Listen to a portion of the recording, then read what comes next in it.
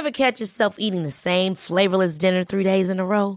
Dreaming of something better? Well, HelloFresh is your guilt-free dream come true, baby. It's me, Keke Palmer. Let's wake up those taste buds with hot, juicy pecan-crusted chicken or garlic butter shrimp scampi. Hello Fresh. Stop dreaming of all the delicious possibilities and dig in at HelloFresh.com. Let's get this dinner party started.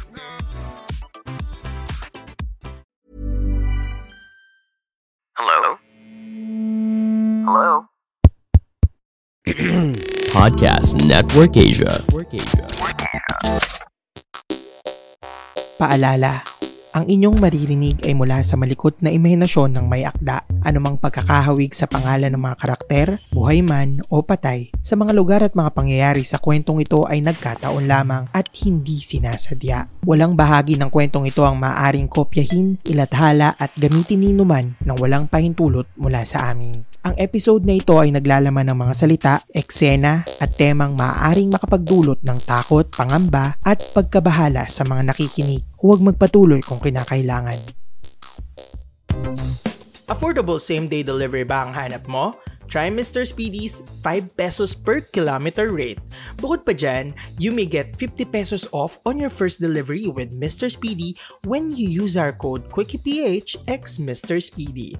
All caps, one word. QuickiePH Mr. Speedy.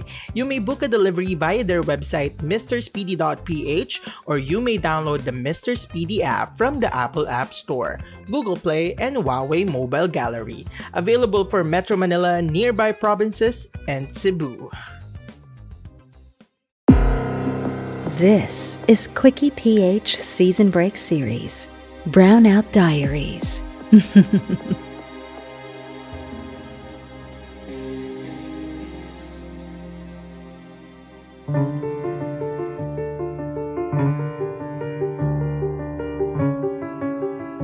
Ang weirdo ni Crush ngayon.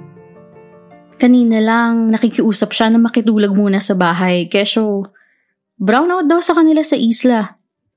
Hindi naman pwede yung ganon dahil hindi naman ako nakapagpaalam kina mama. Tsaka tabi-tabi kami matulog sa lapag tapos makikisiksik pa siya. Di pinagalitan ako ng husto. Tapos nalaman ko na ilang classmate pala namin na nakatira dito sa bayan ang pinakausapan niya. Wala namang pumayag ni isa. Naiintindihan ko yung pagiging buraot niya kapag recess dahil wala siyang pera. Pero yung makitulog sa bahay ng iba? Anong plano niya? Kaya naman nung uwian, sinundan ko siya. Nakita ko siyang pumila sa nag-iisang bangka na nagtatawid ng mga pasahero mula bayan papuntang isla. Nung siya na yung sasakay, bigla siyang umiyak. Nakiusap siya na pasakayin siya ng bangka pero nagmamatigas ang bangkero. Kung araw-araw daw na ililibre niya ng sakay si Cheche ay malulugi siya. Tiningnan niya ang mga sakay ng bangka. Siguro inaalam niya kung may isang maaawa at ililibre na lang siya ng pamasahe. Pero mukhang mga salat din ang mga yon. Karamihan kasi talaga ng kapos sa pera pinipiling doon sa isla manirahan. Umalis ang bangka at naiwan si Cheche. Lalapitan ko sana siya pero ano bang maitutulong ko sa kanya? Wala rin naman akong pera. Umupo siya saglit at nagpunas ng luha. Huminga ng malalim, tsaka tumayo. Saan kaya papunta yun? Sinundan ko siya hanggang sa makarating siya sa isang maliit na kubo na nasa tabi ng dagat. Liblib ang lugar. Nagtago ako sa tumpok ng bakawan na nakapalibot dito para hindi niya ako makita. May isang bangka doon na may nakapatong na bubo, yung panghuli ng mga katang o alimasag. Sa ilalim nun, may lambat kung saan natutulog yung bangkero. Nilapitan siya ni Cheche. Hindi ko naririnig ang pinag-uusapan nila pero nagulat ako sa mga sumunod na pangyayari. Sumakay si Cheche sa bangka. Palingali nga siya sa paligid, parang sinisigurado kung may ibang nakakakita. Maya-maya pa ibinaba ng bangkero ang kanyang suot na shorts. Saka nagsindi ng yosi sa kanyang bibig. Taas, baba ang kamay ni Cheche. Nilalaro ang ari ng bangkero hanggang sa ito ay tumigas. Hinablot ng bangkero ang buhok ni Cheche saka ito ay tinulak para isubo ang kanyang burat. Kitang-kita ko sa mukha ni Cheche na napipilitan lang siya sa kanyang ginagawa. Habang sinusubo siya, ay nilalaro ng bangkero ang mga suso ni Cheche. Ilang saglit pa ay pilit nang ipinapasok ng bangkero ang kamay nito sa palda ni Cheche. Hindi ko alam kung paano, pero parang narinig at naramdaman ko ang mahinang pag-ungol ni Cheche. Inilabas ng bangkero ang kamay niya sa palda. Nilawayan ang kanyang daliri saka ito ibinalik doon. Napatigil si Cheche sa pagsubo at napalian. Nag-init ang buo kong katawan. Hindi ko alam kung ano, pero siguro nagagalit ako. Hindi ko maipaliwanag. Kumuha ko ng bato at inihagi sa kanila. Madali silang nag-ayos. Hinawakan ni Cheche ang kamay ng bangkero sabay sabing, ihatid siya sa isla. Tumango ang bangkero. Basta daw ba itutuloy nila sa laot? Huminga ng malalim si Cheche. Sabay tango. Doon ko naintindihan kung bakit gano'n na lang kaburaot si Cheche tuwing recess. Tinatabi niya pala ang pera para may pamasahe siya pabalik sa isla. Kaya pala, pilit siyang nakikiusap na makitulog sa kung sino man sa amin ngayon. Ano ba itong nagawa ko? Kaya rin siguro kaunti lang mga nag-aaral na nagmumula sa isla.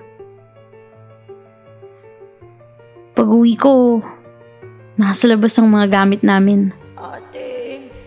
Pinalayas daw kami nung may-ari, sabi ng mga kapatid ko, dahil 3 buwan ang di nakakabayad ng upa.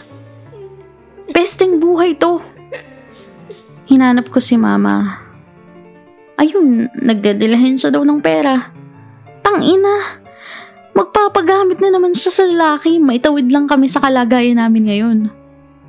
Tapos, pagkatapos ng ilang linggo, wala na naman.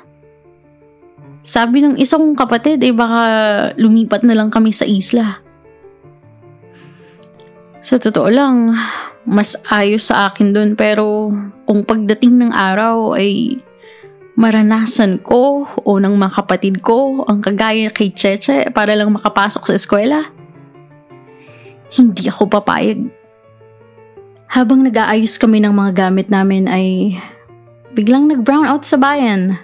Nakakainis. Ganito na lang lagi dito kapag malapit ng eleksyon.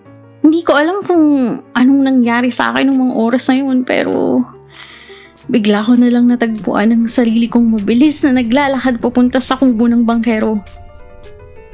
Naabutan ko siya na nag-aayos ng lambat. Nakiusap ako sa kanya na kung pwede ay dalhin niya ako sa isla. Sigurado ka? Idinampi niya ang mga daliri niya sa aking labi. At sinabi na may kapalit.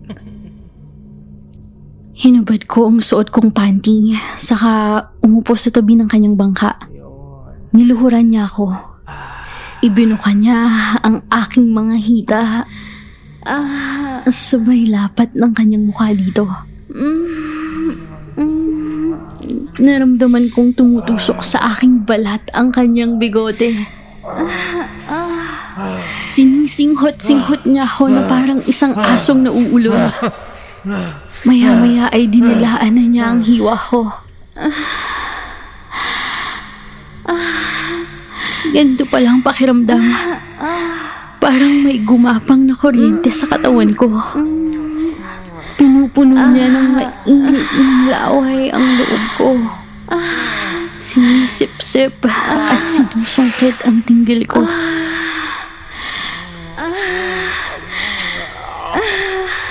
Gusto kong namnamin niya ang katas ko pero Tumayo siya at inilabas ang kanyang matigas na ari. Hindi pa ako kontento.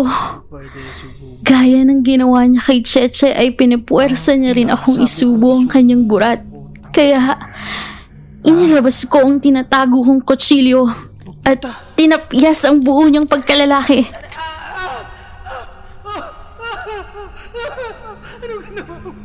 Walang sino mang lalaking pipilit sa aking gawin ang mga bagay na hindi ko gusto. Hindi ako papayag mabuhay para pagsamantalahan ng iba ang kahinaan ko. Dahil ang kahinaang ito ang lakas ko.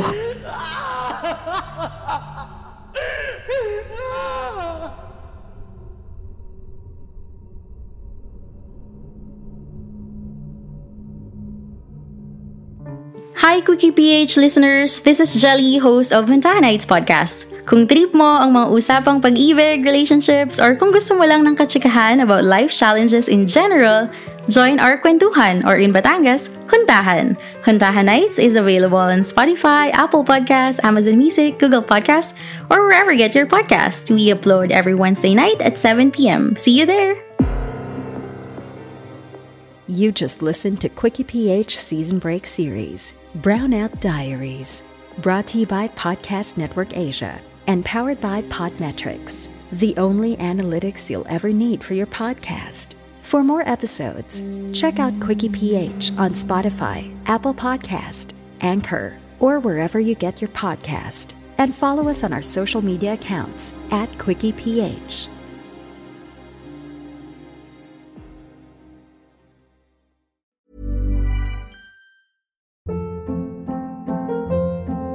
Hold up. What was that? Boring. No flavor. That was as bad as those leftovers you ate all week. Keke Palmer here, and it's time to say hello to something fresh and guilt-free. Hello Fresh. Jazz up dinner with pecan-crusted chicken or garlic butter shrimp scampi. Now that's music to my mouth. Hello Fresh. Let's get this dinner party started. Discover all the delicious possibilities at HelloFresh.com.